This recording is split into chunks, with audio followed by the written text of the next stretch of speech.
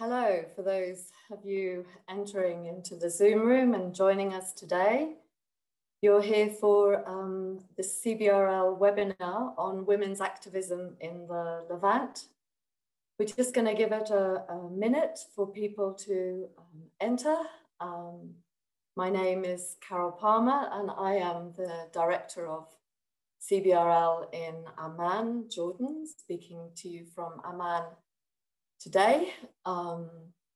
And it's going to be my pleasure to introduce with my colleague in Jerusalem, Tawfiq Haddad, East Jerusalem, today's roundtable event with Islah Jad, Nicola Pratt and Sarah Ababne. And we're coming to you today from Amman, East Jerusalem and Ramallah via CBRL London. And it's fantastic to be able to start off today 2021's webinar series with CBRL with such a popular and topical webinar on, again, women's activism in the Levant for those of you joining us. And this is going to be a slightly different event in that it's a round table between our three speakers. I'm going to carry on talking while people are still entering to tell you a little bit about CBRL, Council for British Research in the Levant. For those of you who may not be familiar with our organisation, CBRL is an independent UK research charity and membership organisation that exists to conduct, support and promote humanities and social science research on the Levant, or Levantine Middle East. We're actually part of the British Academy's 7 or 8 British International Research Institutes, for which we receive a grant and aid to continue our operations in the region. But we're always grateful to the other organizations and individuals who support us in various ways through membership, through participating in our events as you are today. We run a number of events and additional research projects in our bases in Amman and East Jerusalem. But really the foci of our activities and what many will know us for are our institutes in the region. We have the Kenyan Institute in East Jerusalem, and the British Institute in Amman, or just Amman Institute, from where we're both joining you today. And I'm based in Amman, and my colleague who's going to be chairing, Tawfiq Haddad, is director of the Kenyan Institute in East Jerusalem. And we hope that you'll enjoy today's roundtable webinar and that you will join us for future events in 2021. Also to say that we have a back catalogue now of webinars that we started in 2020.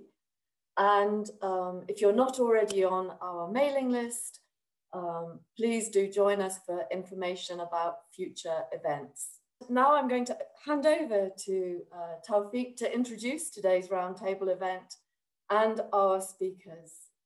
Thank you very much. So thank you, Carol, for that introduction. And thank you to our panelists today for making themselves available. I think the overwhelming interest that we see online for this event speaks to how much interest there is out there and people searching out more. And I don't think that's just a consequence of the fact that this is 10 years to the since the quote unquote Arab uprisings began, but also all our three scholars who we have assembled today bring a wealth of knowledge of their respective areas of expertise. And for those who may be interested, we have had over 340 different people who signed up for this Zoom chat with, or Zoominar, which I think is a record for us. And we're very happy to bring this to the public, to public viewing. So without further ado, and allow me to introduce my panelists today.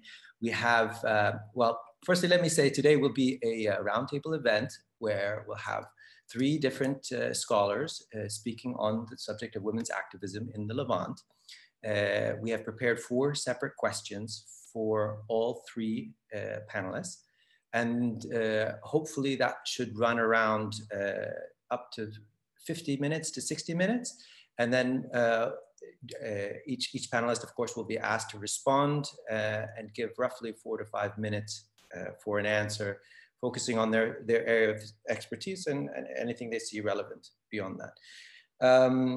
And then we have half an hour earmarked for additional questions from the audience. So please take your mental notes. Hope you have a cup of tea beside you so you can stay warm and listen to a very exciting coming roundtable.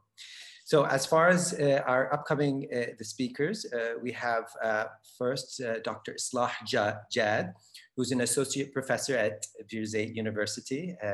It looks like she is in Victoria Gardens right now, but she is actually in Birzeit, or actually in Ramallah, or if, yes, Ramallah area, shall we say. Dr. Jad is one of the founders of the Institute of Women's Studies at Birzeit, as well as the PhD program in social sciences, and is also a founder of the Women's Affairs National Coalition in the OPT. Her research focuses on Palestinian women's movements, gender and development in the Arab world, and women's political participation. Her book, Palestinian Women's Activism, which was published in 2018 by Syracuse University Press, was a shortlist for the Palestine Book Award in 2019. Our second panelist today will be Dr. Nicola Pratt, who is joining us today from, if I'm not mistaken, Warwick, or at least the UK, shall we say, or cyberspace. Dr. Pratt is a reader in international politics of the Middle East at the University of Warwick. She teaches and researches on the international politics of the Middle East, with a particular interest in feminist and decolonial approaches, as well as politics from below. She's an author of the recently published book, Embodying Geopolitics, Generations of Women's Activism in Egypt, Jordan, and Lebanon, which recently came out from University of California Press in 2020. Our final panelist today is Dr. Sara Ababneh. Dr. Ababneh is an assistant professor and the head of the Social and Political Studies Unit at the Center for Strategic Studies at the University of Jordan. Her research focuses on gender, class, and struggles for social and economic justice. And her most recent article is entitled, "The Time to Question, Rethink, and Popularize the Notion of Women's Issues," between quotation marks, lessons from Jordan's popular and labor movement from 2006 to now. And that was published in the Journal of International Women's Studies and came out just this past year in 2020. So look up our panelists online. I might also add that this is exclusively being broadcast on Zoom. It is not being broadcast elsewhere at this moment. So take your notes on the side if you need them. So I'm going to start off with the first question that I'm going to direct to Dr. Islah Jad. But will equally be directed at the other panelists and hopefully should form the basis of the discussion and the questions later on. So the first question that I'm asking all panelists will be, can you provide an overview of your research on women's activism, including the major findings and arguments? Take it away, Islah. And please get rid of your mute. Yes, thank you, Tawfi, and thanks to Carol and Nicola for organizing such an stimulating panel. I am honored to be part of it, and I'm so happy to be one of the participants. To answer the question, let me start by saying that the conclusions or the arguments I made basically came out of my own activism within the Palestinian women's movement. What I argued and also concluded that the links and intersections of colonialism, nationalism, Islamism, and feminism in contemporary Palestine are all connected. So this is the general context from which we can draw some conclusions that colonialism affects a great deal the gender regime existing in any particular country, and in particular in Palestine. Colonialism affects the class formation, it affects the labor market, and it affects level of education, to whom to give education, to whom to deny or prevent from getting education. So colonialism is very important. And I'm raising this point that might sound, you know, a bit out of context and old, but when we see occupations taking places in other countries around us, in Iraq and in Syria, in Libya, and in other countries, so we might bring back the question of colonialism and occupation again when we talk about the context in which women activism take place. The other point I tackled also about, it was the tension and conflicts within Palestinian nationalism that followed class and region and gender lines, from which, you know, women were supported to join the national movement and also constrained by the same national movement when their gender issues were ignored. But women had to, through activism, they had to take in hands, you know, what are the issues they need to push forward, and also to tackle with the two agendas, the national agenda and the social agenda. So nationalism was very supportive as constraining in the same time.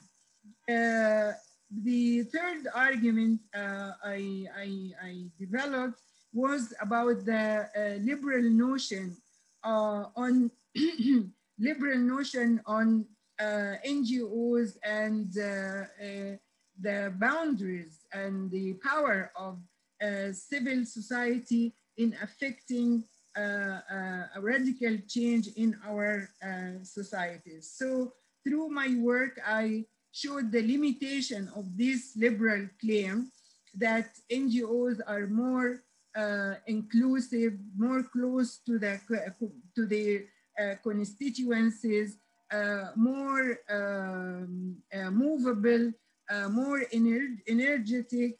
I showed through my work that that was not the case, and I showed how negatively the NGOization process that followed the Oslo Agreement affected the homegrown women's movement and a homegrown version of feminism that combined the national issues with the feminist issues. And the last argument I made about these dichotomies between conservative and liberals, between traditional and modernist, between Islamist and secularist.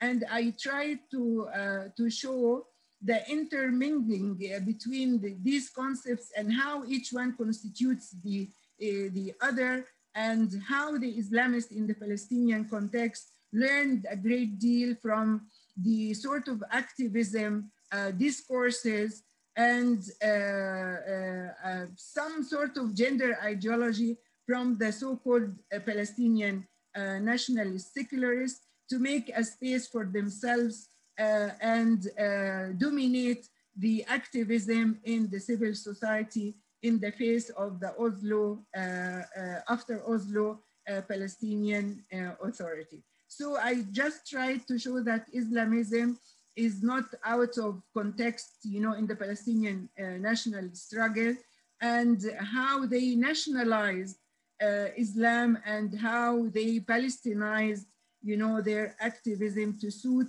the Palestinian context and deconstruct this dichotomy between Islamists and secularists. And I stop here. Well, thank you. You certainly said a lot there, and yeah, very insightful. Thank you, Dr. Islah. I'll take the question now to Dr. Pratt. Where are you, Dr. Pratt? Are you there? Looks, ooh, where'd she go, Nicola? Well, maybe something happened to her. I will use the opportunity now. We'll try and get her back online to direct the question at Dr. Ababneh. Are you there, Sarah? I am. Fantastic. Go ahead, take it away. The question, can you provide an overview of your research, including some of the major findings and arguments? Sure. So first of all, I really want to thank everyone for coming. I know for some of you from the US, it's really, really early, and thank you so much. So my research in terms of women's activism has been kind of around two themes. On the one hand, looking at the Jordanian women's movement, and on the other hand, looking at social movements, other movements, labor movements, who have a very high number of women. And the questions that come out of that research for me are, firstly, how do we understand women's rights activism? When we say women's issues, which قضايا المرأة in Arabic, in the singular, what do we usually mean when we say that? How do we define it? Based on whose experience? Who's being included? Who's being excluded? And how has this kind of this discourse around women's rights, how has it been depoliticized? How have women been seen as separate from their communities? How have women's issues become these separate issues versus national community issues? So it's like the activism, I guess, in my research is kind of trying to repoliticize women's issues and bring it back to kind of, yeah, the more radical, I guess. And I'll stop here because I want to say more to the other questions. Okay, Sarah. Well, it appears that Dr. Pratt is not online or is having some kinds of difficulties. So we won't wait for her. Oh, hang on. She just popped up. Nicola, do you hear us? I can't, yeah. Yeah? Sorry, I had internet problems. But I've moved closer to the router now, so hopefully it'll be okay. Bless, just in time. Am I just in time for my spot? Just in time, just in time. Yeah, we were gonna have to ad-lib something. No, it's all good. So actually, Sarah filled in for you the last minute or two, and now the question is to you, posed to you. Can you provide an overview of your research and some of its findings and arguments? Sure, okay. So, before I start, I just want to say, to tell everybody about the image that's been used to advertise or publicize this event. The image is courtesy of Marwa Najjar, who's a really talented artist who is based, I think, between Jordan and the Gulf. Anyway, so this is one of her paintings, and you can see lots of other images by her on her Instagram account. And it's also an image that she's allowed me to use for the cover of my recent book. So thank you, Marwa. Okay, so with regards to the question, I mean, in the past, I've worked on women's activism in Iraq, but I'm not going to talk about that today. I'm just going to focus on the more recent work I've done that's the basis for my recently published book, which is on women's activism in Egypt, Jordan, and Lebanon. So this book is based on personal narratives of women activists speaking about their lives and their activism. And the book seeks to link the personal to the geopolitical, using women activists' experiences as lenses through which to understand the gendered dimensions of geopolitics. So it's an intervention into not just gender studies, but also critical geopolitics or critical international relations. So I collected over 100 narratives, or 100, well, let's say I did 100 interviews with women who, from Egypt, Jordan, and Lebanon. And these women were from diverse fields of activism, not just women's rights activism, but also working in the fields of welfare and charitable work, political activism, trade unionism, and NGOs. I try to interview both secular-oriented and Islamist women. In Lebanon, I interviewed not only Lebanese women, but also Palestinian women. And in Jordan, many of the women I interviewed were of Palestinian descent. So through their stories, the book maps the changes in women's activism, as well as the shifts in women's subjectivities and identities over time, particularly in relation to significant geopolitical turning points. So the geopolitical turning points that are the focus of the book are decolonization, the Arab defeat in the 1967 war, the end of the Cold War, and of course the Arab uprisings and their aftermath. So on the one hand, I try to uncover stories that remain marginalized, if not totally absent in much of the scholarly literature on geopolitics in the Middle East and North Africa, such as the important contribution of women's unpaid work in the fields of social welfare and humanitarian work, and the importance of this unpaid work to post-independence state building. But I also point out the ways in which geopolitical upheavals, such as the 1967 war and the Arab uprisings, reshaped women's subjectivities and provided openings for women to challenge dominant gender norms through their involvement in revolutionary and radical movements. I don't treat personal narratives merely as objective historical sources that may present previously hidden or marginalized histories. Drawing on the work of feminist historians such as Luisa Pasolini and Molly Andrews, I use personal narratives to reveal the meanings of past events, and in this way to uncover the relationship between the self and memory, between the present and the past, between the individual and the collective, and particularly between the individual and the wider socio-political and geopolitical context. So this is a really important finding from the book, which is the significance of context in understanding women's activism. I contextualize women's narrative in relation to post-colonial state projects of national sovereignty and modernization and their gendered underpinnings, which have their roots in experiences of colonial domination and resistance to colonial discourses.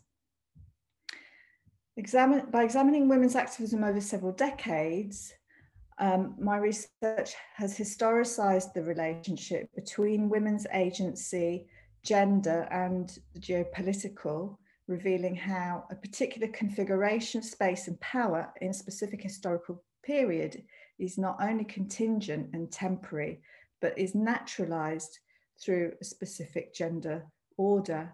So the narratives of women activists are really important in revealing the gendered and spatialized relations of power, and that these gendered and spatialized relations of power also shape women's activism. So my overall argument is really about the importance of seeing women's activism as a form of embodied geopolitics, that women activists are geopolitical actors, and that understanding women's activism within that geopolitical context is very important for understanding wider contemporary politics and international relations in the Middle East. Thank you, Nicola, for that. Okay, a lovely overview of your work there and some of your arguments. We're going to turn to the second question, which tries to address the question of what the main challenges that women activists in the Levant face based upon your research. And we'll do the same with Islah starting off, followed by Sarah, then Nicola. Go ahead, Islah. You take your mute off. Thank you, Tawfiq. Talking about challenges, we are facing so many challenges, in fact. First of all, is a question about, you know, the relationship between activism, women's activism, and the occupying power. And the question is, can an occupying power destroys a whole country and liberate women in this country?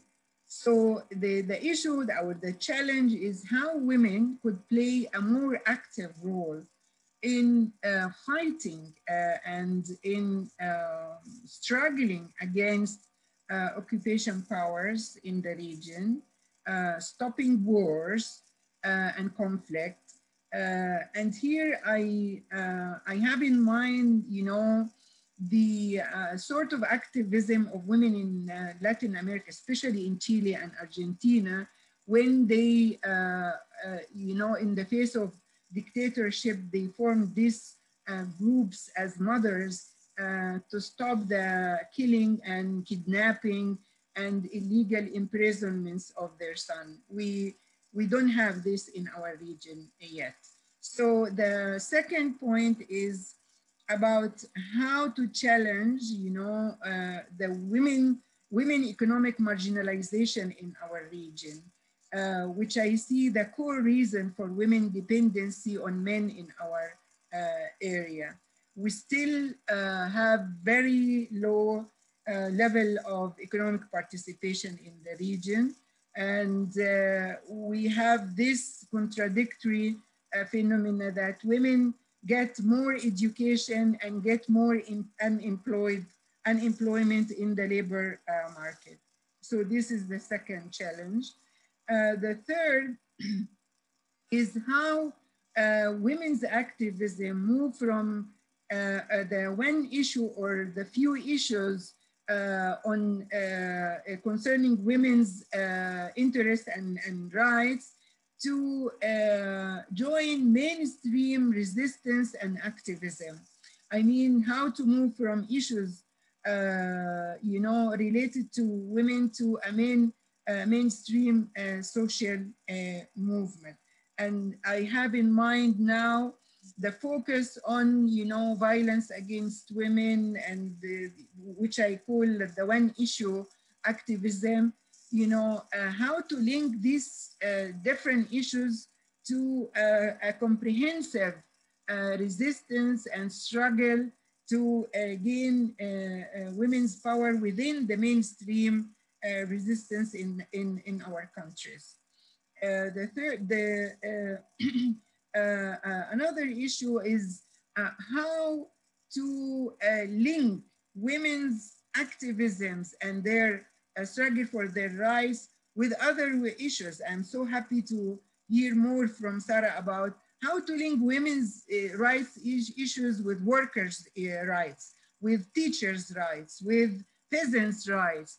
We still feel that we are in separated compartments, and we cannot realize the old slogan of tout soutien in the Marxism in the past. So we're still fragmented around, you know, separate issues to struggle for.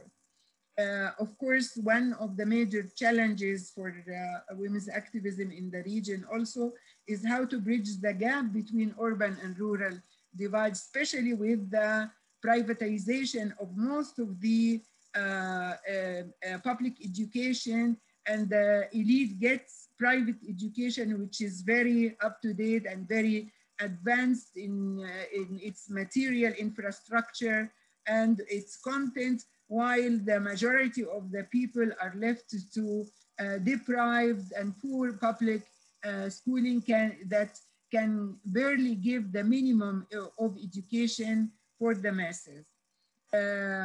Another challenge is the how to engage actively and productively with conservative groups and discourses. And I say conservative groups in general, not necessarily coming from any religious groups or whatever, because conservatism is also among, you know, non-religious people. And the final issue is how to root the universal packages of women's rights within, you know, local, within the local context, and be part in the same time of a transnational feminist movement, especially in the South. This is how I see the challenges. Thank you, Islah. I'm going to turn to Sarah now. I know you actually gave quite a short answer last time, so I'll give you a couple of extra minutes this time, but let's be on point. Go ahead, take it away. Thank you. So if you had asked me the question, what are the main challenges? So I'm going to focus on Jordan in this question. And if you had asked me about this question, what are the main challenges facing Jordanian women's rights activists in the 1950s, I would have said security services harassment, potentially getting kicked out of one's job, and in the worst case scenario, death. Fortunately, that's no longer the case for women's rights activists in Jordan. However, I think that's part of the problem. Part of the problem is that there has been such a rift in between women's rights activists and popular activists, workers, the women and men who went onto the streets in 2011, 2012 in the Jordanian popular movement. And what I want to look at now is why there is this rift. So if you look at the literature will say the rift is due to two main things: the way the women's movement has evolved historically, and the biggest kind of shaping factor of this women's movement has been the state. So state interference, state surveillance, the way the state acted with the women's rights movement. And that is usually seen as the main reason why women's rights activists or the women's movement has kind of moved the way it has. But I actually think there's another thing that is probably not, those two reasons are there and they have impacted the women's movement, but there's actually something more, which is discourse. There has been a shift in discourse, not just in Jordan, but internationally, and how we see women's issues and how we see women's rights. And that is what I want to unpack right now. I'm going to share with you, I hope I can do this without too much. Okay, share this. Let's see. So if we look at the discourse, I think the discourse, there are three elements that have changed. Firstly, how we define women's issues, and I'm going to unpack that in a second. Then what Islah Jad calls NGOization, the NGOization of the women's movement. And finally, looking at women's rights and seeing them through the lens of development. And I'm going to unpack all three now. So first, let's start with what are women's issues? Qadaya al-mar'a. Generally, when we speak about women's issues, we're talking about gender-based violence, legal discrimination, political disempowerment, and economic disempowerment. All of these are usually seen in a very individualistic way. So gender-based violence is domestic violence. It is not the violence of not having adequate schooling. And where the majority of Jordanians say that when they went to school in the winter, they could not feel their fingers from the cold. And of course, the boy child and the girl child have been affected very differently by that in terms of the violence that is inflicted on the boy child's body in these public schools. And in terms of the girl child, often, what happens to her body not being able to go to the bathroom for 12 hours or for 8 hours in the day. So, but that type of violence is not part of how gender-based violence is understood. Gender-based violence is generally understood as domestic violence against women. Mostly, sometimes the boy child, but mostly women and the girl child. Then, of course, there's legal discrimination, which is basically the personal status law, family law. And when we speak about political disempowerment, we generally mean that there aren't enough women in the political institutions. We don't talk about democratization in a bigger way. We don't talk about wider issues. We talk about very specifically the lower house, which for anyone who knows Jordan knows that the lower house does not have that much power. I've written economic disempowerment in a smaller font because it often doesn't feature. It's something that sometimes features. And when it features again, it is not structural. We're talking about individual. So in a household, do women have to give their salaries to their husbands or fathers? That's the kind of violence, economic violence that we talk about when when it's on this list. So women's issues, again, to summarize, is a list, an invisible list that most organizations working on women's rights have in their heads, and then they'll fund certain things based on this list. So how did we come up with this list? Let me now kind of look historically at how the women's movement has evolved and how it has shifted in terms of discourse. If we look at the beginning of the women's movement, the recorded beginning, which is usually from 44 to 50, we see a mainly elite group of women based in Amman who are very close to the palace, upper class women who work with mothers mostly, and it's mostly charity work. And of course, discursively, this is very similar to what was happening around the globe, whether in North America or in Europe, around the beginning of the 20th century. Then when we come into the 50s, I call it the radical years, we have decolonization, we have nationalism, and the Jordanian women's movement, which was very close to the Palestinian women's movement, really worked on national independence, on women getting the right to vote, being part of the nation, mostly pan-Arab nation, but also being able to vote, being able to fight. And together with everyone else, when martial law was declared in Jordan in 1957, the women's groups were shut down as well, and they had to go underground because they were seen as a political threat. Now in the 1970s, we have an increased interest again in women's rights, because in 1971, there was the declaration that the year 1975 was going to be International Women's Year. And of course, Jordan wanted to appear to be at the forefront of the state's fight for women's rights. So women's organizations were allowed to organize again. And the state started taking an active interest. And this is where we have like the entrance of state feminism. But with that, there was a de-radicalization, I want to say more than that, a depoliticization of women's rights, in that we had initially in Jordan, women's groups had to sign up with the Ministry of Interior, which is the ministry that is the real kind of where real politics happens.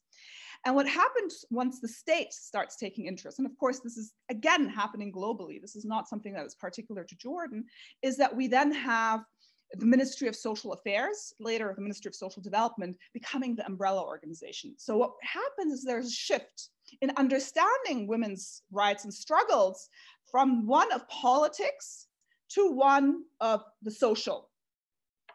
And this is a significant shift. The shift afterwards that happens is from 1989 to 2018, I want to say roughly, which is when, so 1989 is when Jordan, quote unquote, democratizes. But then, at the same time globally, this is the end of the Cold War and kind of the victory of capitalism and the emergence of NGOs.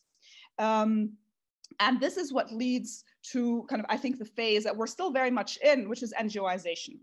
And I want to now unpack NGOization as defined by Islah Jad to really, so we can understand what I'm talking about. So Islah Jad writes, NGOization denotes the process through which issues of collective concern are transformed into projects. So the first thing that happens is that we have a collective issue, a national issue, a communal issue, something that affects all of us. And that is compartmentalized and is made small and is made into a tiny project. Into projects in isolation from the general context in which they are implemented, and without taking into consideration economic, social, and political factors affecting these projects. So let me give you an example from Palestine. Palestine, we know a lot of organizations, children's rights organizations, work with children who have been jailed in Israeli jails, and they provide post-traumatic relief, counseling, etc. Now, this is important because these children have been traumatized, but these organizations do not go and say the problem is the occupation, settler colonialism has to stop. They basically, what they do is they deal with the wounds. There are wounds, these wounds have to be tended, but they don't deal with what causes these wounds, with what actually is constantly, reopening these wounds. Let me go back to the quote. it also denotes a shift in women's activism from voluntarism to dependence on foreign funding. So we're not talking about something that I do because I believe in it and that I do as part of what I, without pay. We're talking about something that is initiated by foreign funding. A shift in the personnel dealing with women's empowerment from grassroots, ruler and refugee cadres to middle-class urban elites of professionals. So we're not talking about the people who are affected, who are leading this, but we're talking about professionals, people the likes of me who come in with Western education, who have the right credentials, who come in as experts and who come and solve the problem, the mathematical problem. So this is one of the things that happened discursively in terms of how we conceptualize women's rights, but and also then led to how we practice it on the ground. This then also leads to something else, and it's part of a wider phenomenon, which is basically seeing women's rights or seeing the problem of women as a problem of development. What does that mean? That means that I'm no longer talking about women's rights. I'm no longer talking about structures that are affecting women. What I'm saying now is there's a problem in a particular community, in a particular society, because they are underdeveloped. They are not developed enough. Their culture, their religion, something is not right and needs to be it needs to be developed. So the problem is with the community itself, and mostly men in the community. So because of this culture, because of this religion, these men in these communities often oppress the women in these communities. So what happens with this development framework is, firstly, we turn the flashlight around and we blame communities for their own predicament without looking at any structural effect. But then we also blame the men in these communities for the oppression of the women in these communities, and we pit them against each other. So women's issues become divorced from men's issues. Or from wider community issues. So this, if we go back to saying why were women's rights organizations not there in 2011, 2012, protesting on the streets with everyone else in Jordan, it is because these people who are protesting, people from refugee camps, people from villages, these kind of men who are protesting, and women, they are seen as the patriarchs who are oppressing women. So they're actually seen as what these women's rights activists want to resist. And this is basically, I think, so the discursive really shows us how leads us to the biggest problem, which also Islahjat just talked about, which is we cannot conceptualize wider national issues in terms of women's rights. We cannot gender them. We're not able to. The discourse doesn't allow us to. And I'll stop here. Thank you, Sara. Okay, now turning to Dr. Nicola. Judge, based on your book, can you give us some insight as well on some of the greatest challenges that women activists in the Levant face today?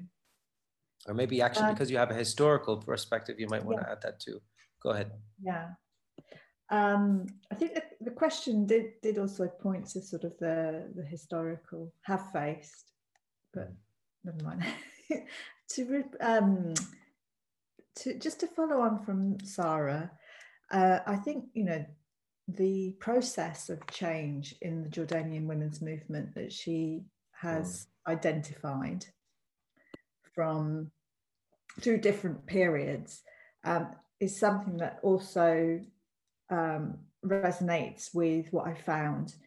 And I think what I would say, though, is I think it's also really important to understand why that happened. And in particular, I mean, if we're looking at because similar processes have happened in women's movements across the region, as Islah has demonstrated in her work on NGOization of the women's movement in the Arab world. And I think, these changes were embedded within particular geopolitical contexts and sort of geopolitical shifts that were happening. And in particular, for example, in the 1970s, initially, there was, after the 1967 war, initially there was a sort of flourishing of radical activism, very much tied to the PLO,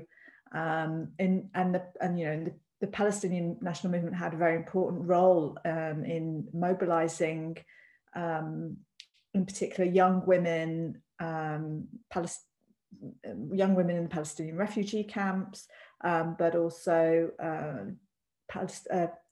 women more broadly. And then the reaction against that, I mean, there was a strong reaction at the level of not just the Jordanian regime, but more widely across the region and internationally to defeat these radical movements. In Lebanon, it ended in a civil war. And there was also conflict in Jordan. And this had a really profound impact, I found, on women's activism, because many women became demobilized, if you like, as a result of the huge repression of the Palestinian National Movement and the associated leftist and other radical nationalist movements that were around in that time. And it's partly, that repression not only impacted on women's activism, but it impacted on social movements in general. So that delinking that Sarah talked about, the delinking of women's movements from other popular movements, occurred not because there was some sort of strategic choice amongst activists to do that, but popular movements themselves were in abeyance. And therefore, women activists who were associated with those movements became, they became isolated because they were no longer, or that these radical movements had been suppressed. And it's really, I guess, a testament to the resilience of women's activism, that despite this wider political repression in society, women were nonetheless able to continue their activism. And of course, this is also where it intersects then with the changes at the international level at the end of the Cold War, and this sort of new consensus around women's rights and the Beijing conference.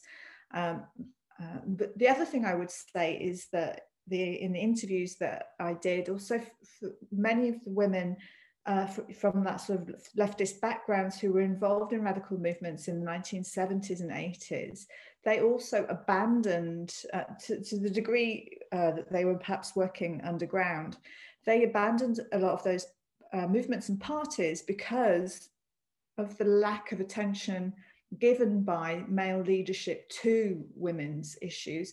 So there was both a process of political repression that pushed women out of these movements, well, largely because they started to become so weak, but also the problem was in these movements themselves was also a factor that pushed women to start to focus more on women's issues.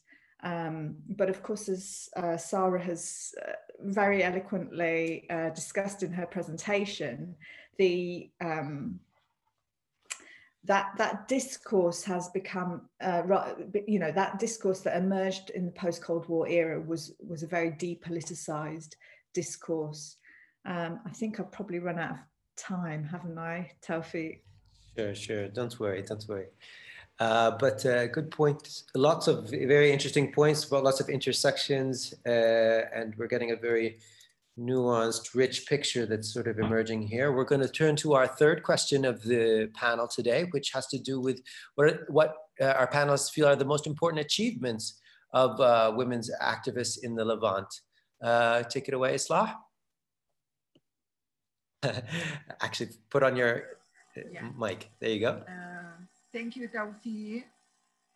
If we go back to what Qasim Amin, in the turn of the 2020, at the beginning of the 20th century, was advocating for women. He was asking for education and women to be part of the public space and to be treated, you know, as an able person, an able mind, you know, and provide their society with their, you know, capabilities.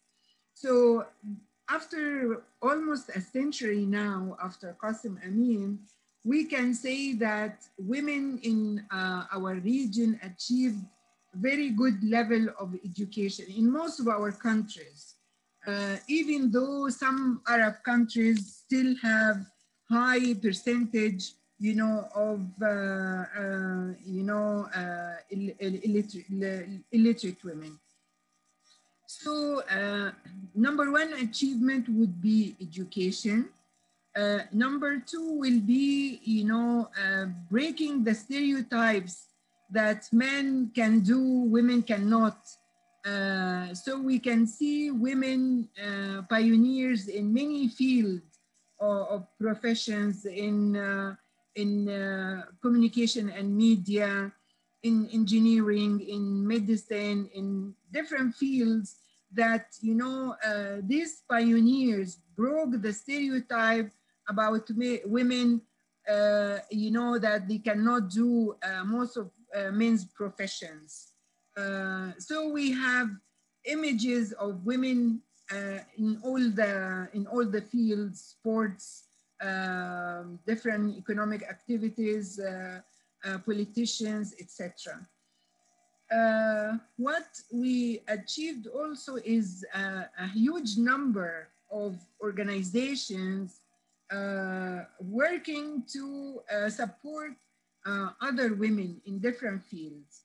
Yes, we might, you know, conceptualize some organizations in different ways as charitable or as NGOs or whatever, but we have lots of women who were also pioneers, as much as the social constraints sometimes allow them, you know, who provided an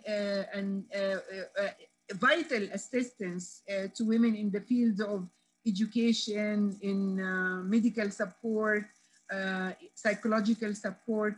So we have women volunteering and pioneering in different volunteerism or activities out of volunteerism. And here I cannot imagine, for example, the Palestinian society after 1948, when you have hundreds of orphans, you know, lost from their parents in the streets, or just abandoned, you know, children. You know, many women came, you know, at the forefront to provide vital and important support for these children, and sometimes to their parents and their families too. The last point, which is not very, you know, very stable, I can say that we can witness some sort of political presence to some women. But as Sarah, you know, mentioned earlier, with the prevailing, you know, despotism in our region, women still in this political arena are seen as something to beautify an ugly system. So we do have lots of women politically active. Some of them are brought up by the dictatorships. Some are in the prisons of these dictators, and some are, you know, volunteering against all odds. But the idea is that women see themselves as political actors, and they do try, you know, to sustain this activism as much as their time and tasks allow them, and also the context of democracy or lack of democracy that is prevailing in our region. These are the most important achievements I can speak about. Thank you, Islah.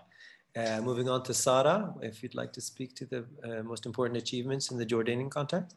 Yeah, I mean, actually, it's very, very similar. I was going to start with the same things if we think about education, health. I mean, we have gender parity in terms of education in Jordan. In fact, when it comes to university education, we have more women who are university educated than men.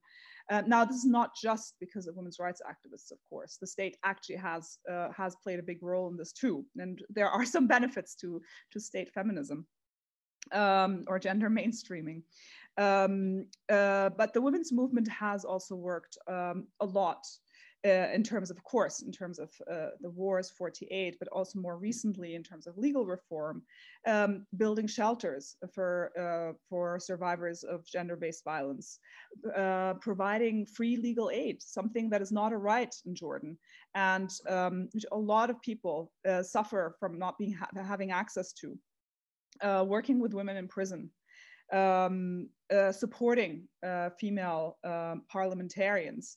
But most of all, and I think this is the kind of the important point, is that there is now an entire sector, there's a lobbying group for women's issues, where otherwise there would be, there would be nobody to actually say, where are the women, where's gender? So on that level, there has been a lot of work. Also in terms of the kind of community-based organizations that are all over. And I am generally critical of, the funding of them, etc. But through my research, I've had interviewees say to me, look, these organizations have changed my life. I have been able to work, I have been able to find myself through these organizations. And I think we need to remember that. And I think this is something that it is easy to criticize. And there are definitely things to criticize, but it is also important to mend the wounds. Even when you can't get rid of whoever is inflicting the wounds, somebody needs to mend them. And I think the women's movement in Jordan has been doing this, and have been, and have been kind of lobbying for women. And again, I'm going to stop now because I want to say more for the last question. Thank you. Thank you, Sara. Nicola, your thoughts? Okay. Great. So I think I'd begin by saying that the question of achievement, it does sort of speak to this narrative that we often want to hold on to as one of progress. And we want to be able to celebrate progress. And I think that if you look at women's activism over sort of a long historical trajectory, and you also think about women's activism as having effects on multiple scales. So it's not just that women's activism can have impacts on gender relations, or it can have impacts on the state, but rather that it can have, there are multiple scales, and there can be differential impacts at those scales. So I think what I've tried to do in my work is to caution against a narrative of, if you like, progress, achievement, or to see things in binary terms, either something's a success or an achievement, or it's a failure, or because because of the way in which women's activism, I see it as having two elements, if you like, to it. There's the discursive element of women's activism in terms the types of discourses that are adopted by women or the way in which women frame their activist objectives. And Sara's presentation focused a lot on, sort of post-Cold War women's rights discourse. The other element of women's activism that I think is also really important is actually women's embodied presence in the public sphere. And the reason for that is because, first of all, historically, first of all, anti-colonial nationalist movements and then post-colonial state building projects put a big premium, if you like, a big emphasis on women's visibility in the public sphere as a marker of national modernity. And therefore, that's why, for example, you have state feminism. That's one of the reasons why some of the successes, the biggest successes that we see in terms of gender relations is regards to women's access to education and women's participation in the workforce. And it's so, but at the same time, women have also had to bear the burden of representation of cultural authenticity. And the Iranian historian Afsaneh Najmabadi, she has a really pithy way of describing how sort of expectations around women's participation in the public sphere. Women have been expected to be modern yet modest. So in my work, I've called this sort of the norm of female respectability that has regulated women's activism, and in different periods. So women have either sort of worked around that norm, they've both leveraged it in terms of the legitimacy it gives to women's public participation, but they've, at the same time, that's often meant also a compliance with that aspect of modesty. But in moments of big geopolitical upheaval, such as in the Arab uprisings, when social norms become destabilized, as well as sort of social and political structures, that has given women a huge opportunity to challenge those dominant gender norms of female respectability, and both through discourse and through their embodied presence in the public sphere. So the actual participation of so many women in the demonstrations, in the mass demonstrations that we saw 10 years ago, but we've seen since then in Lebanon, Iraq, Sudan. These are really important also in terms of challenging hegemonic gender norms. So yeah, I'll stop there. Thank you, Nicola. We have our last question for tonight, but before we actually do that, I'd like to remind folks in the audience, if you have any questions, to put them in the question and answer field. We'll do a last round with our panelists today, asking them all the question about what they see are looking towards the future, what they see are the most important trends coming up in women's activism across the Levant. Go ahead, Islah. And don't forget your mic. Okay, thank you, Tawfiq. I think this is the most difficult questions when you try to answer about, trends in the future, and the picture around you is really so bleak, I mean,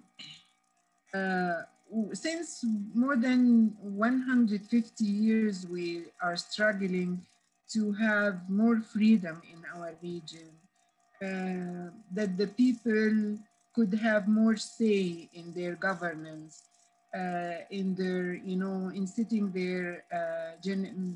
their objectives at all levels. But it is, becoming very bleak. And as I said at the beginning, the region witnessed a new wave of occupation and colonialism in the day life. So to foresee some emerging trends, I could speak about, since the general, the space for general liberties is shrinking and very minimal, we are witnessing a new wave of new forms of resistance coming from cultural and artistic backgrounds.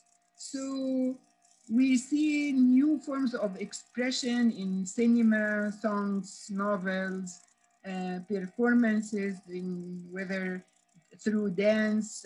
I can talk about, you know, the spreading of many dance groups in Palestinian, in the Palestinian context. Rappers, people expressing their views in cinema, and it could be seen as a very important weapon, especially if we follow the, you know, the last court of, you know, of the film Jenin Jenin that was confiscated and banned by an Israeli court. And the producer was fined to pay something like $150,000 as a fine. So I can see that a cultural resistance and these new forms of cultural resistance is getting so important. It gives, you know, the activists a space, you know, not to be in direct challenge with the political oppressive context, but it gives also a medium for expression. The other trend I am seeing and I can talk about is a role of women in the diaspora. And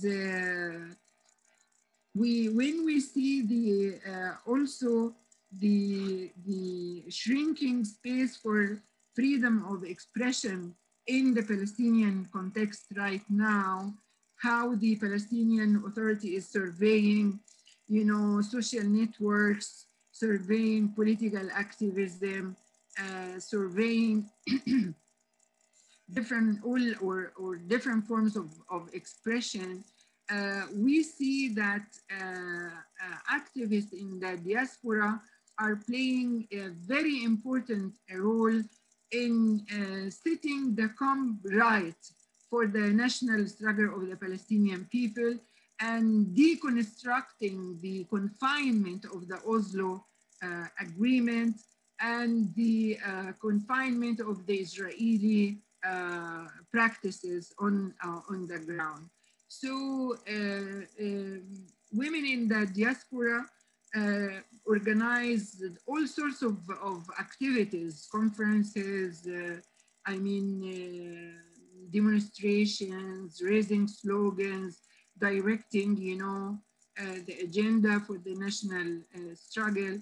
So these are the main two trends I can talk about, and I wish I could talk more about more, you know, positive trends. Bless Islah. Thank you. I pose the question to Sara now. Go ahead. What you see as the most important trends coming up? Yeah, I'm gonna share again. Let me just, oh, sorry, I went and where did? Sorry, I'm not the most technologically apt person. Okay, here we go. Okay, so I'm going to start with Jordan, but I'm gonna move out of Jordan. In Jordan, I do think there has been a shift in the recent years. In 2018, there was a huge national outcry against a new taxation law. It happened Ramadan and started from the unions and was really kind of all across the classes. And what we saw with this is that women, I mean, first of all, it was women and men. So in terms of the protesters, it was absolutely gender mixed, but also we did see some of the main women's rights activists on the streets. Now, they were there in their individual capacity, but the reason they were there in their individual capacity is because by that time, the Jordanian state had forced all women's rights organizations to become part of the Ministry of Social Development, which means that they are by law not able to participate in any work that is the work of political parties, quote unquote. So anything that's vaguely political, they're actually not allowed to participate in as an organization. So there's no wonder that they weren't there in their kind of, you know, as groups. They would have been shut down. But they were there every night. And they also, the women's movement and women's activists really participated in showing the effect, the gendered effect of the taxation law. How it affects single women, how it affects married women, who gets more. So there was a lot of awareness raising. However, on a whole, it did not really lead to gendering the protests. So the kind of the national kind of protest of taxation in the general public, there was this understanding that it's also a women's issue. Moving forward in 2019, the teachers' union went on strike, and the women's movement, a lot of the main activists supported the teachers' union. They actually were in charge of writing a document by all civil society organizations supporting the union. And this is something where the government really going kind of head to head with the union. That was a very brave thing to do, just standing out there and saying, no, we're in support of the union. But again, the demands of the union, the right to unionize, the right to have more than a minimum wage, the ability of education to not be privatized, to be a national right, all of that was not gendered. Again, it was still kind of seen as a national issue. So let me contrast this a little bit with the wider Arab scene. Like Nicola has said, there have been a lot of protests recently. And of course, women have been at the forefront. They have become icons to these protests, whether in Sudan or in Iraq. In Lebanon, we have this quote, which reads, "العدالة الاقتصادية قضية نسوية." Economic justice is a feminist issue. Also from Lebanon, we have صراعنا طبقي مش طائفي. Our struggle is a class struggle, not a sectarian one. So we really have a shift in discourse, trying to say these national issues are also women's issues. We are reclaiming what has been happening. And I know there are already some questions about the kind of the role of imperialism and how detrimental it has been to women's movements on the ground by Frances and by others. So I think we can speak to that later on as well. And then, as Sylvia and others have said, of course, we have Tal'at. And Tal'at, I think, is a great example of something that, again, is not foreign to the Palestinian scene, because Palestinian women's rights activists have been struggling to unite the national with the women's issue with the national in various forms and at various times in history. But Tal'at basically appears in September 2019 after a very ugly so-called honor killing, where a group of women all over historic Palestine come out and say, this needs to stop. But unlike the dominant discourse on Palestine, which loves to support Palestinian women when it's the Palestinian men who are the violators, and we talk about Palestinian women as if they're Norwegian women, as if the only problem that they have is that they're being beaten up by their men inside the home. And like that kind of discourse, Tal'at were very, very clear of saying, yes, we are not going to be silent about domestic violence, but domestic violence is connected to the occupation, to settler colonialism. These are part and parcel. And so kind of really, and coming together and saying that. So for example, we have here, this is on Corona. So this is something that Tal'at has written on Corona. They've said, it is occupation and Corona and the patriarchal structure that is killing us. So kind of really, bringing things together. Our hearts are with those who are in lockdown in violent homes. The issue is not an issue of the family, it's an issue of society. But again, not an issue of society. I mean, it's a much more complex discourse that brings together forms of marginalization, but also forms of how to liberate oneself. And then here we have, for example, Hajar an Hajar bifri. One way of lockdown is different from another. So saying that, you're saying to us, we should abide by the rules of the pandemic, but real prevention has to have a secure home and water, and you cannot have an occupation and a settler colonial state and be secure. So it's not, and just again, bringing everything together. So future trends So I think on the Arab scene, things are changing. In Jordan, there has been a shift. There has been a shift. Women's rights activists have started joining other activists on the streets with wider national discourses, national struggles, economic struggles too. However, the discourse has not changed. We still are talking about the national without women in it. There are no women. We don't see gender when we talk about the national. And we don't see the national when we talk about women's issues. The two don't meet. We talk about women's oppression, and we don't see how economic marginalization, economic oppression, and economic violence form a certain type of women's oppression. So there's still this depoliticized discourse that separates these discourses. And finally, we don't have Ahl al-Qadiyya. The people of the cause are not leading the cause. We still have upper middle class women leading and speaking for other women, and they're trying to hear, but because it doesn't come from their own experience, they're not able to bring in the subject positions that are necessary to understand the complexities of different forms of marginalization that fall. So I think what needs to still happen, other than gendering the national, is also for those, the majority, to actually start leading, and for it to kind of come back and, you know, to kind of politicize women's issues again. Thank you. Thank you, Sara. Nicola, any final words from you about the emerging trends? Yes. Sara made many of the points that I had also been thinking about in terms of the increased visibility of young women in these very important sort of national protest movements, whether in Jordan, Lebanon, Iraq, Sudan, and also the increasing intersectional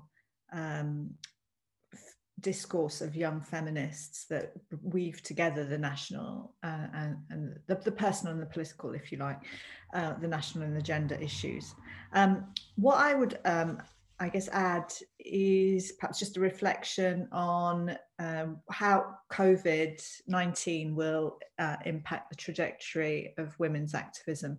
It's a bit too soon to say, perhaps, but I think, like major geopolitical upheavals in the past, which were a catalyst for or created an enabling environment for women to challenge dominant gender norms and gender discourses, I think potentially COVID-19 could have that a similar sort of impact, because the way in which women are bearing a disproportionate burden of care work as a result of COVID-19, you know, the increased amount of social reproductive work that women are having to do in the home, the way in which, because of the gendered labour market, many women, for example, in the nursing profession, who are at the front lines of being, you know, vulnerable to being infected by COVID.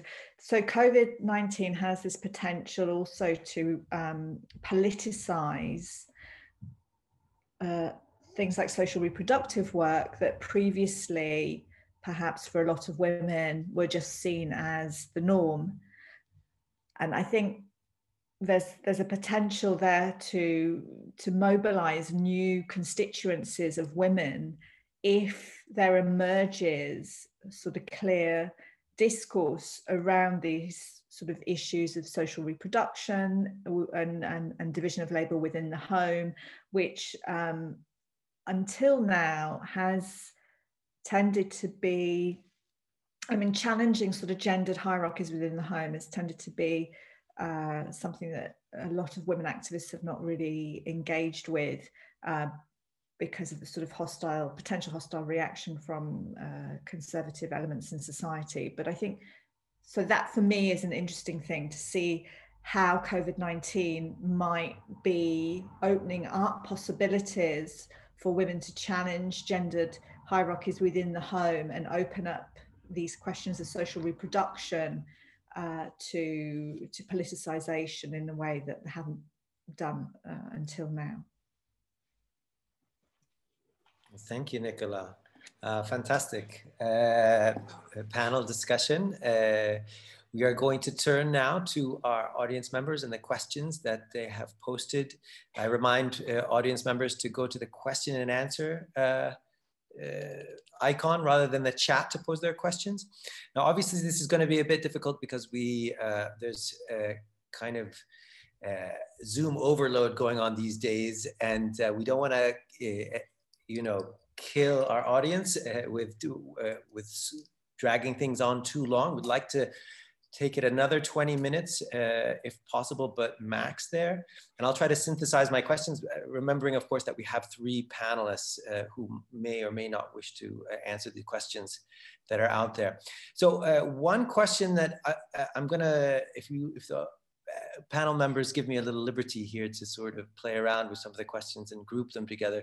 We had a question from an Annie Gregoire who thanked the panelists for their discussions, but also raised the question around the theme of NGOization, which seems to be fairly recurrent across our panelists. She asks, your criticisms of NGOization seem possibly in contradiction to the positive outcomes from NGO work to heal the wounds which Sarah mentioned in her one of her presentations. The question is, how could we have the best of both politicized women's activism and social healing intervention work together? What would a better situation look like?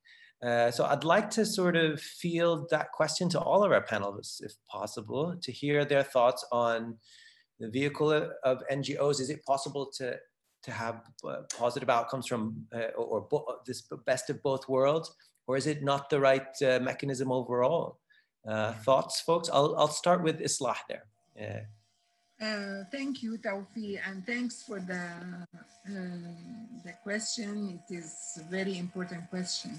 Yes, it does seem in contradiction, but the issue is that we were talking about different generations. When we talked about the generation of the 40s and the 50s, we were talking about the generation of so many charitable societies. And they were the dominant, strata of women during this time. Then came, an era of grassroots movement, belonging to political parties and part of the national movement that were very hegemonic in their way of activism, their discourse about national struggle, about women's issues, and about emancipation at all levels, whether national or gender or whatever. So, and then we, after Oslo, we can speak about the generation of NGOs. And this elite, leading NGOs were very hegemonic to the point that they completely concealed over the discourse, the sort of activism, the achievement of the previous generations, and in the meanwhile, they were not, they didn't prove to be a new efficient medium to achieve the big slogans they were carrying, whether at the national level or at the emancipatory level for women in general. So if we talk about, these generational gaps or the generational differentiations, the picture will be maybe clearer. But right now we have a very important examples of charitable organization providing vital services for women. And the example in mind in our area is in Aish al-Usr, the rehabilitation of the family that provide important services to young women. And they provide education, health services, economic opportunities, etc. But the issue here is that they are not presenting themselves as, expressing expressing all women's needs or all women's interests or all, you know, women's, you know, goals in general. So they are just doing their work voluntarily, quietly, efficiently, while there are other groups of women doing other things. The issue here is that, you know, the discourse hegemony, when you push a discourse that you are representing all women's, you know, needs and interests, and in reality, it is not the case. You see, so at least the generation of the charitable societies now, they are not claiming, you know, this big goal to achieve. I think. Sarah, you want to jump in there? Because the question was initially addressed to you, and you raised the issue of NGOization a fair amount in your talk as well. I don't want to prevent Nicola if she has thoughts, but we're going to Sarah first. But mic on, please. Yeah. Yeah, it's a very difficult question. I think it's very important to keep in mind the historical dimension that Islah was talking about, but it's because it depends. At some, yes, like, do we ease the suffering? It's like the same as humanitarian aid. We need humanitarian aid. If a war continues, there's a need for it. But what if humanitarian aid comes from the very people who are bombing us? And of course, again, Palestine is probably the kind of most extreme example in terms of, for example, European aid. That then, you know, do we, like, when the Israelis bomb a street, do we want to leave it bombed? Or do we want it fixed? But then European aid goes and fixes it and then supports, you know, Israel economically and politically. So they're connected, and often sometimes the connections aren't as clear. So for example, for this legal aid, free legal aid that is happening in Jordan, I think this is very, very important. It really makes a difference in, like, the lives of hundreds of women and men. But we need to do this together. We cannot do it alone. I think this is important. And again, like with Talaat, it's not like they are focusing on domestic violence, and it's important, but they discursively connect it to the rest. They don't allow this to become an isolated project. And I think Marta asked a question about that too, kind of how can we escape that? So I do think it's very important to keep pushing discursively and not going in. Even if we say, okay, I acknowledge I need to help, this person is thirsty, they need water, but we need to say the reason they don't have water is not just because the husband took the water. No, it's the state has been pumping this water out for the last 30 years. So we need to make these connections. Nicola, do you want to jump in anything there, or we move to another question? Yeah, I think we can move to another question. Sure.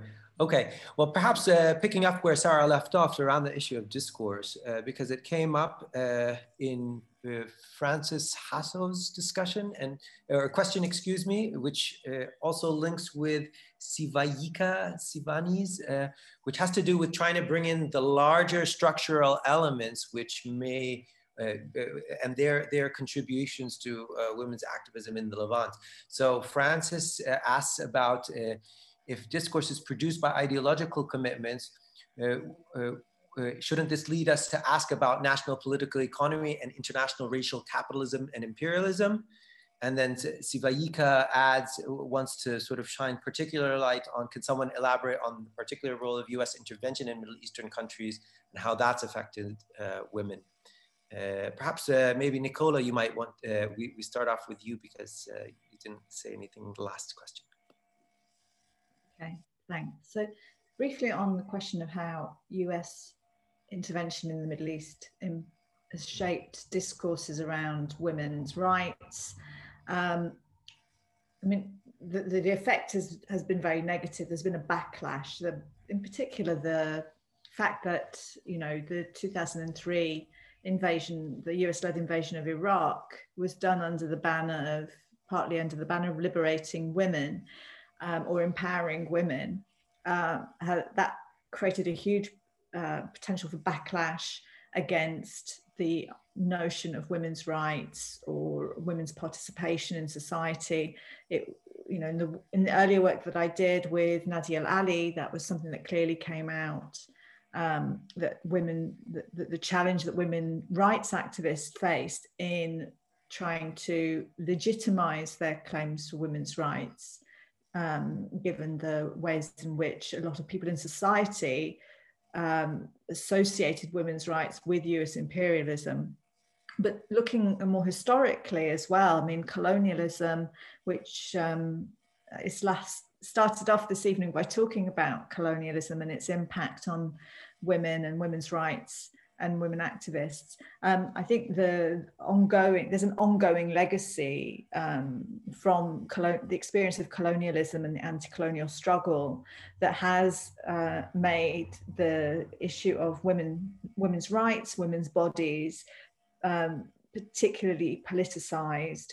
And so questions around women's rights are not just social questions.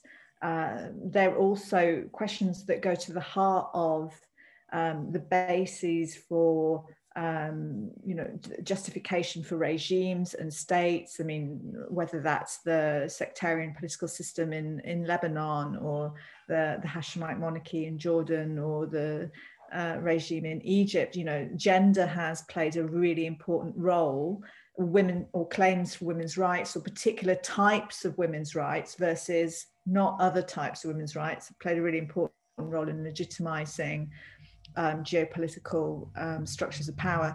So and the root of that is, I think, in the way in which colonialism saw sort of politicized women and the situation of women in relation to colonial discourse and notions of women as the markers of culture and so-called Oriental backwardness.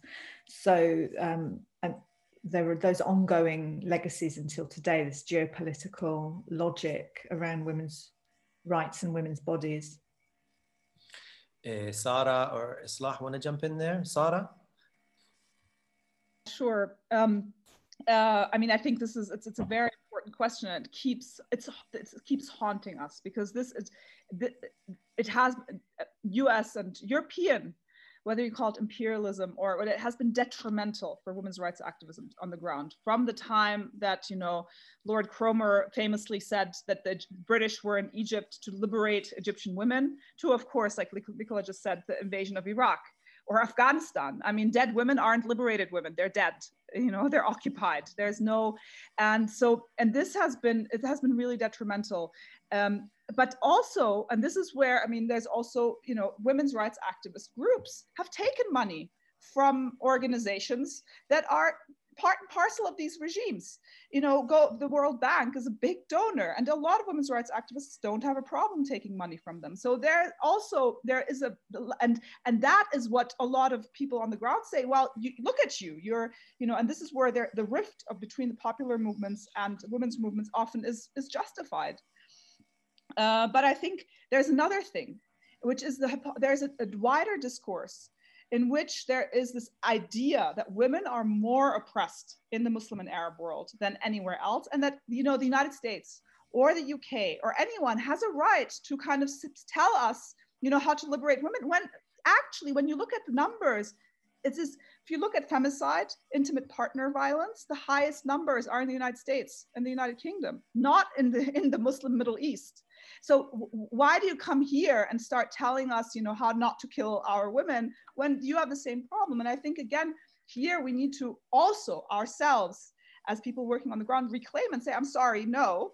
If you want to work with me from the United Kingdom or the United States, let's do a joint project where we do a comparative project, where we see how this is here and this is there, so that, because the focus on our society, it almost leads you to think that this is a problem that's particular to here, where it's not. And this, I think, also kind of connects to what Islah was saying about solidarity and who you work with. It's not about, yes, now there's a lot of amazing work between Black Lives Matter, Native American activists, South African activists, Palestinian activists, and it's that kind of solidarity, seeing how these systems of oppression are similar and how they can be resisted with the diversity, I think, that we should be working on, and really kind of that kind of internationalism, not the internationalism of the kind of the globalized imperial machine, so to speak. Great. Islah, you have thoughts on that? Just a few idea about, how U.S. interventions, whether in Iraq or in Syria, and European also intervention in Libya, how the infrastructure of the post-independence, political elites were completely destroyed. When we look at Syria or Iraq and the level of education that was given to young girls, and how the level of literacy was almost, bridged. How, now this destruction of basic services, whether at the level of health or education, is now going back at least 30 years or more. So this is affecting, all level of activism. We cannot really talk about women's rights when some basic and fundamental rights to education and health are not available anymore. So this is just one of the aspects that brought back women to suffer from disease or from lack of education that many struggles, managed to achieve in the post-independence state. So they are bringing us back in time, and in the meanwhile, they have the hypocrisy to claim that we are here to liberate women and give 25% of quota for Iraqi women in the parliament, or 50%, I don't know where. So this is just a very contradictory kind of discourse and total hypocrisy that unfortunately some women's organizations are buying and doing some activism around. So we shouldn't not look at the bigger picture of how the US intervention and European intervention brought back the region to the beginning of the 20th century, and this conflict of the over the resources and the wealth of the region. Thank you, Islah. I'm going to jump to one question here, for a couple of questions on Jordan that are coming up, and given one that we have Gaza. There is also one on Gaza. Okay. Okay. Does anyone want to? Okay. Sure. Islah asked for the Gaza. Why not? Go ahead. The question is, can you please say something about the status of women's movement in Gaza? And I think I know why she wanted to have that question asked, which is good, which is really the question of the particular role of, well, there's many things to say there. I'll let Islah take it away. I was writing, I wrote a paper a few months ago about the two ministries in the West Bank and in Gaza. And I concluded in this paper that women are deeply involved in deepening the split between West Bank and Gaza at all levels. And gender was one of the factors that was used to deepen this schism between both areas. So to talk about women's movement in Gaza, we are talking about the General Union of Palestinian Women controlled by Fatah. There are so many NGOs that almost all agreed with the donors that they will not fund anything related to Hamas in Gaza. So they were in a way complicit with the so-called international community to marginalize the democratically elected Palestinian leadership in the West Bank and Gaza. The same thing happened, of course, in the West Bank when local councils elected, who won by elected women from the Islamist movement Hamas were boycotted, and they were refused to get any sort of support, whether technical or funding, to run their councils. Going back to the women's movement, so we are talking about the General Union of Palestinian Women, totally under the authority and the control of Fatah organization. Fatah, of course, is actively, is very active in marginalizing and weakening the Islamists in Gaza. So we can say that the General Union of Palestinian Women is an exclusive club for nationalist, secularist women in Gaza. We are talking about the Ministry of Women's Affairs when it was under the authority of Hamas, that they tried to reach out to other women's groups and they were not allowed. They wanted to be part of the coalition of 1325 and they were not allowed. They wanted to be part of the coalition of combating violence, domestic violence or whatever, and they were not allowed. Of course, they wanted to be part of that because it opens up new venues of resources and training for them, but they were not allowed. So the latest is that with the nomination of a new women's minister in the West Bank, who is from Gaza, but very active, you know, in Fatah, the situation was whether to have two ministries in Gaza representing women, one headed by the Palestinian Authority and the other was headed by Hamas. And of course, Hamas decided to dissolve this entity and get the cadre, around 20 cadre, women cadre, to get them, you know, working in other ministries. So we are talking now about a women's movement, if we can talk about a movement that is represented by the General Union of Palestinian Women, which is a very inactive kind of organization, and there's so many NGOs as I described them before. Great, thank you, Islah. So I'll take the questions to Jordan, to both Nicola and Sarah. Curtis Ryan asks about, especially after the 2018 protests in Jordan and the 2019 teachers' strike, to what extent do you think the state's reaction itself has been gendered? And to what extent has the current difficult climate affected women activists even more harshly or more adversely overall? Somebody else, Reem Jabi, also had the question around Jordan. One observation in Jordan is that both men and women who were active during the 90s are not there anymore. Her observation, I'm not sure if it's correct. Where are they now? And where are the men who used to support gender equality? Sarah and Nicola, your thoughts?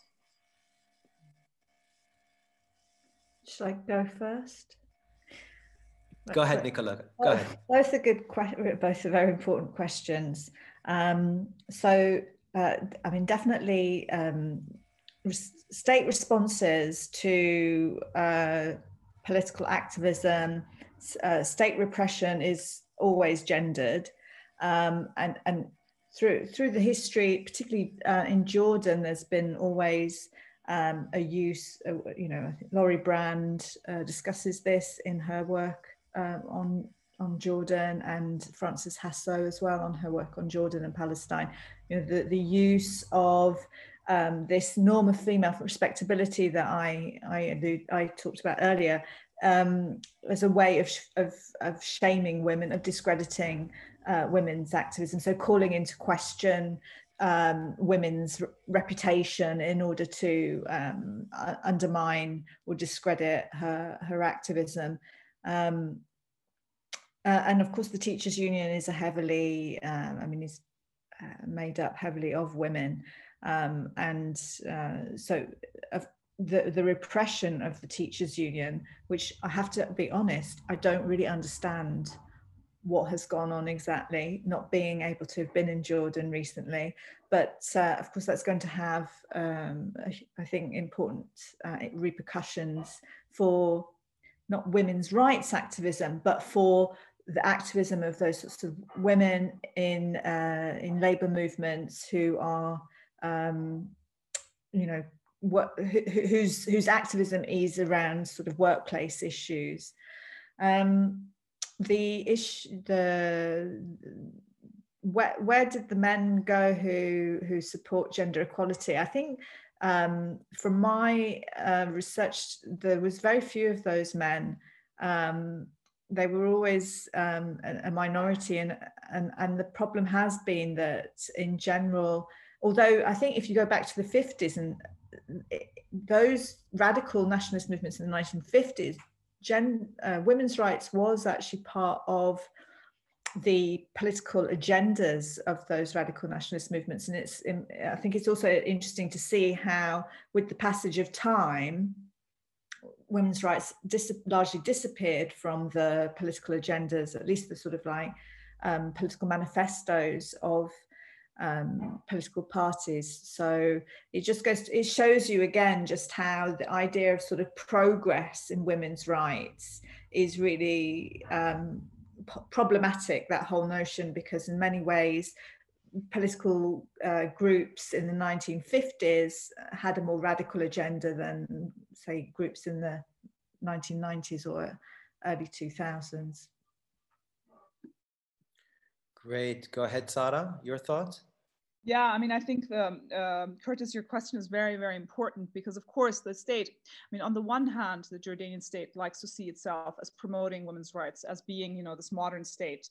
But on the other hand, when it comes to protests and suppressing protests, it uses the worst type of gender stereotypes. So in the popular movement, as you know, Curtis, like there's this whole, 2011, 2012, women activists were targeted by the Secret Service, where there were pictures taken of them and then changed and then sent to their parents, telling the parents that they have been like engaged in like sexual activities, like really trying to harass these women activists, getting them out, trying to induce quote unquote honor crimes, etc. This was actually one of the strategies of the state.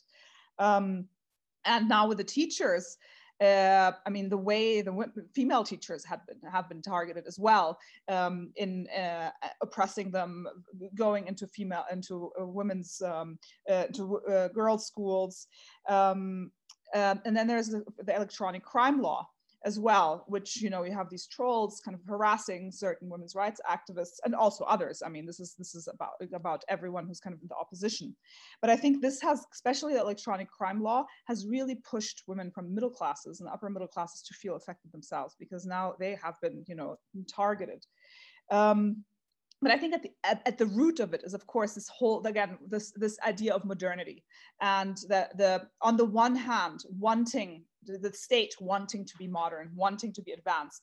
And one of the big things that the state has used is this idea that, we are modernizing, and we're modernizing through our women, but then at the same time, we are modernizing in everything but our women. We are allowing men and to stay real men by allowing, not changing the personal status law, not, because if we change that, this is when the backward people of Jordan would go and, revolt if they weren't allowed. And it goes, and it of course merges into this discourse of, they can't rule themselves, they're not able to be democratic, they are able. So there's, gender plays a very important role here in kind of eliciting certain responses, then saying, see, the general public is backwards, see, they're oppressing women, but then also appeasing and like pushing through everything, but then not pushing through anything in terms of, in terms of gender. And also again here, the women's movement plays into this, because the state has often been very successful in kind of making the, like, you know, Joseph Masad has shown, making the kind of the ruler govern the other, the tribal other, that what the woman, the liberated woman fears the most. So I am worried about this person from the governorate. I'm worried about his patriarchy, his tribalism, and therefore I align myself with the state against this potential patriarchal oppressor. So we really need to be careful, because it's really where discursively things are at. Great. Okay, we are coming up on 10 minutes to 2 hours of this session going on. So I am very conscious of Zoom fatigue, but with that said, I will try and get 2 more questions into our panelists, those that are as most cross-cutting as possible. The first one is a rather pointed question from Reem Uthman, who says, very great points, very enlightening. My question is, what is the alternative to donors such as the World Bank and other big ones that most NGOs depend on in light of the lack of Arab regional/local funding? If an NGO is able to take the money and design its programs in line with what the context requires with minimal control by the donor, what is the issue with taking the money? Islah.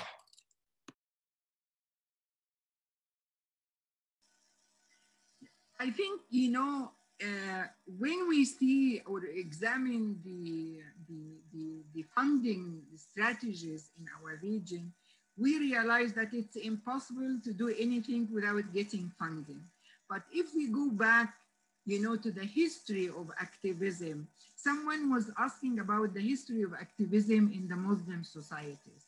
If we go back to the history of activism, the recent history of the Palestinian women's movement, they never got funding from donors, you know, but they managed to do huge kind of, you know, interventions at all levels, whether in refugee camps or in other places. How they were relying on voluntarism, you know, voluntary work and donation from the people.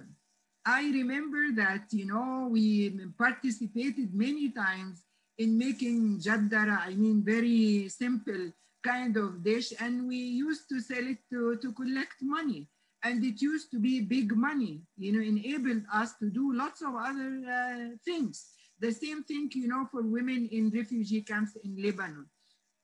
And in the older history, you know, awqaf, this kind of properties donated for the public good was used to do so many other things, hospitals, bridges, public water tapes, you know, Sabil, and so many other things. So in our history, whether old or recent, we have so many examples of different kind of activism we used to do, relying on our own financial resources. Thank you, Islah. Nicola or Sarah, any words there? Sarah, let's start with you. Yeah, I mean, I think we really, I mean, we've been so jailed by this NGOization that we can't think outside it. Why do we need funding? Usually revolutions aren't funded. That doesn't mean that they're easy. Of course you need money, I'm not saying it, but this idea that somebody is going to pay me for me to liberate myself, I mean, it doesn't happen like that. And I think we need to get out of this. This is, there's a fundamental problem. If I'm thinking that I will, you know, in a complex way, but my oppressor is going to give me money so I can like then fight against them. No, I'm allowed to do something in a very small way so that the structures stay the way they are. And I think that's a part of the problem. And I think we really need to start thinking outside. We need to discursively think outside this kind of, that it's not about different types of development, but there's an industry there which benefits certain people, which is a multi-billion-dollar industry. And that industry, the amount of money that actually goes to people in need is minuscule compared to the money that, you know, the expats come and are paid in, you know. So there's a lot, I mean, the very interesting research on, like, you know, how much of, you know, US aid dollar, you know, how much of it goes to the supposed person in need, if at all. So I think the important thing is, why do we think that this is something, liberation, unfortunately, doesn't happen through somebody paying you. It would be great if it did, but it doesn't. So I think we need to rethink it, especially if we're thinking about fighting structures. Thank you, Sara. Nicola, your work, what would you say to the question that Riem asked?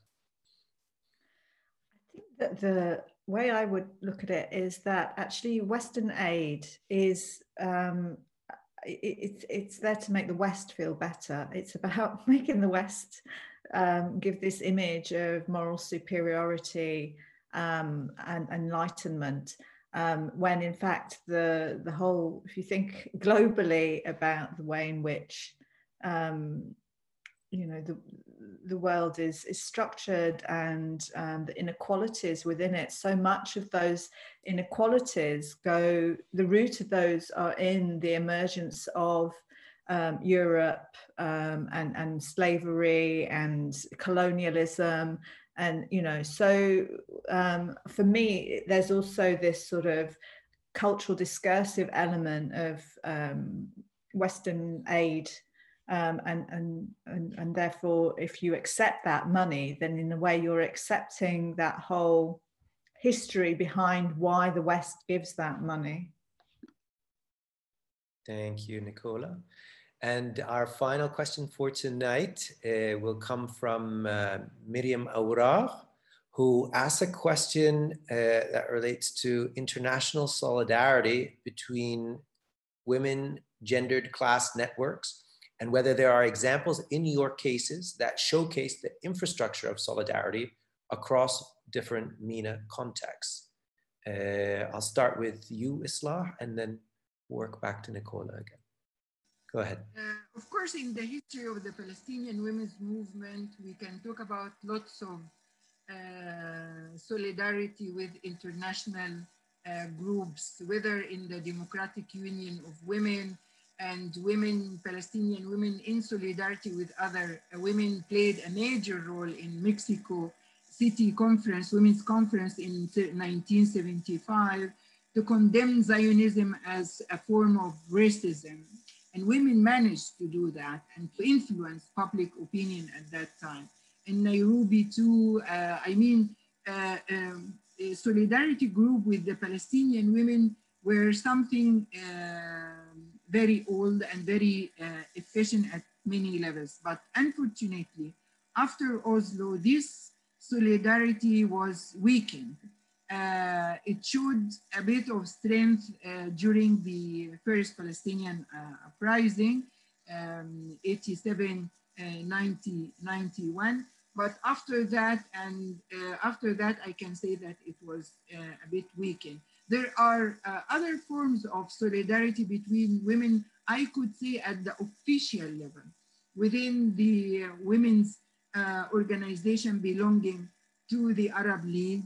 And even though we are laughing at that, but sometimes, you know, when it comes to legal reforms or influencing policies, sometimes it is useful to rely on another example in another Arab country that is similar to us, and they changed their policies or they changed their laws. But I think we have a weak point when it comes to be in solidarity with other groups, especially in the South. We have managed through the BDS movement to re-establish contact with women in South Africa and in Cuba and in other parts of the world, but it is not as the movement, the solidarity movement during the 80s and the 70s. Great. Sara, you have thoughts on that? Yeah, I mean, it's a great question. I was thinking this is I mean, I have to do much more research to actually be able to answer it properly. I mean, we have some people with us like Abdulrazak Takriti who can speak to this much more. I mean, the things that are coming to mind now, I know there is work right now being done between, like I said, Black Lives Matter and Native American activists and Palestinian activists. I haven't done the research. I actually don't know the details.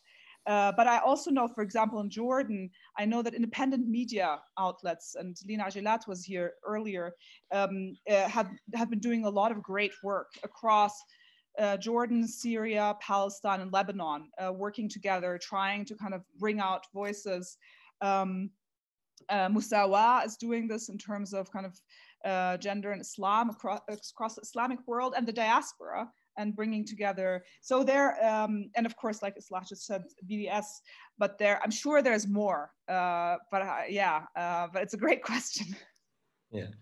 I'm going to give the last word to you, Nicola, particularly because your book, which just came out, deals with the question of embodying geopolitics, and as well, so it's both temporal as well as geographical, and the question had to do with international solidarities. So take it away.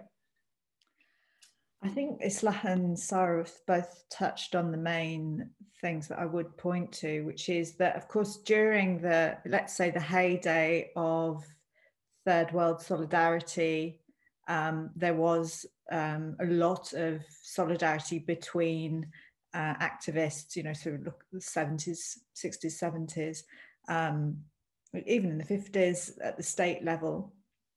So we see lots of examples of solidarity, and also not just, I guess that also the solidarity had a very important performative effect within sort of non-aligned movements, you know, their claims to legitimacy as well. And obviously what we see now across the Arab region since the end of the Cold War, if not before, is Vijay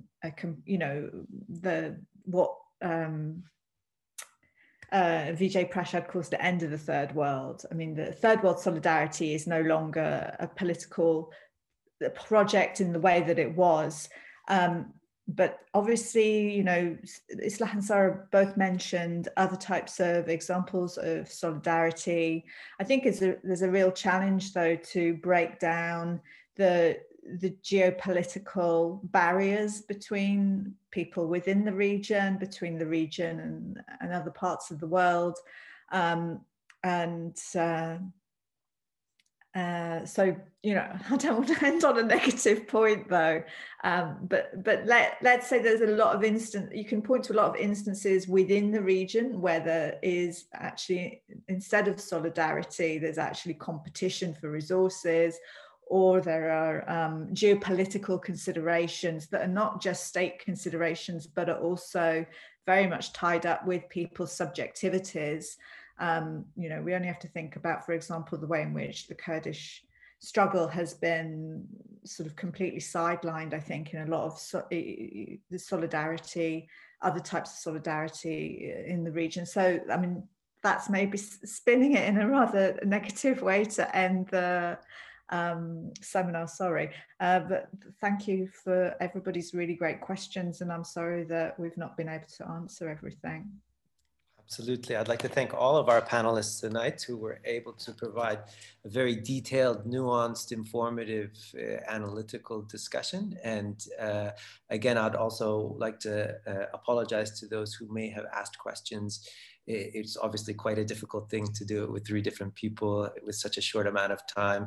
I did my best, and hopefully, but I believe the discussion sort of really brought out a lot of interesting stuff. So thank you as well as audience members. You're also participants.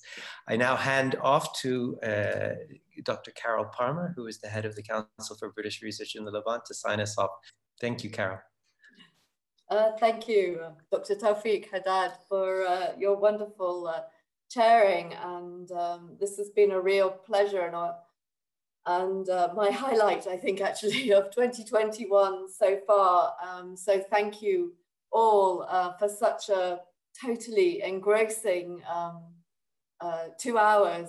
It's really been very wonderful, and I know Nicola, I have the pleasure to know Nicola Pratt and Sarah Ababneh, but for me it's been a particular pleasure to be to see and meet, albeit digitally, Dr. Islah Jad. So thank you so much for all of your contributions and really thought-provoking. It's raised, I'm going to think about this for a very long time. And I'd also like to, again, thank all of the audience who've been with us and those who particularly stayed with us to this point.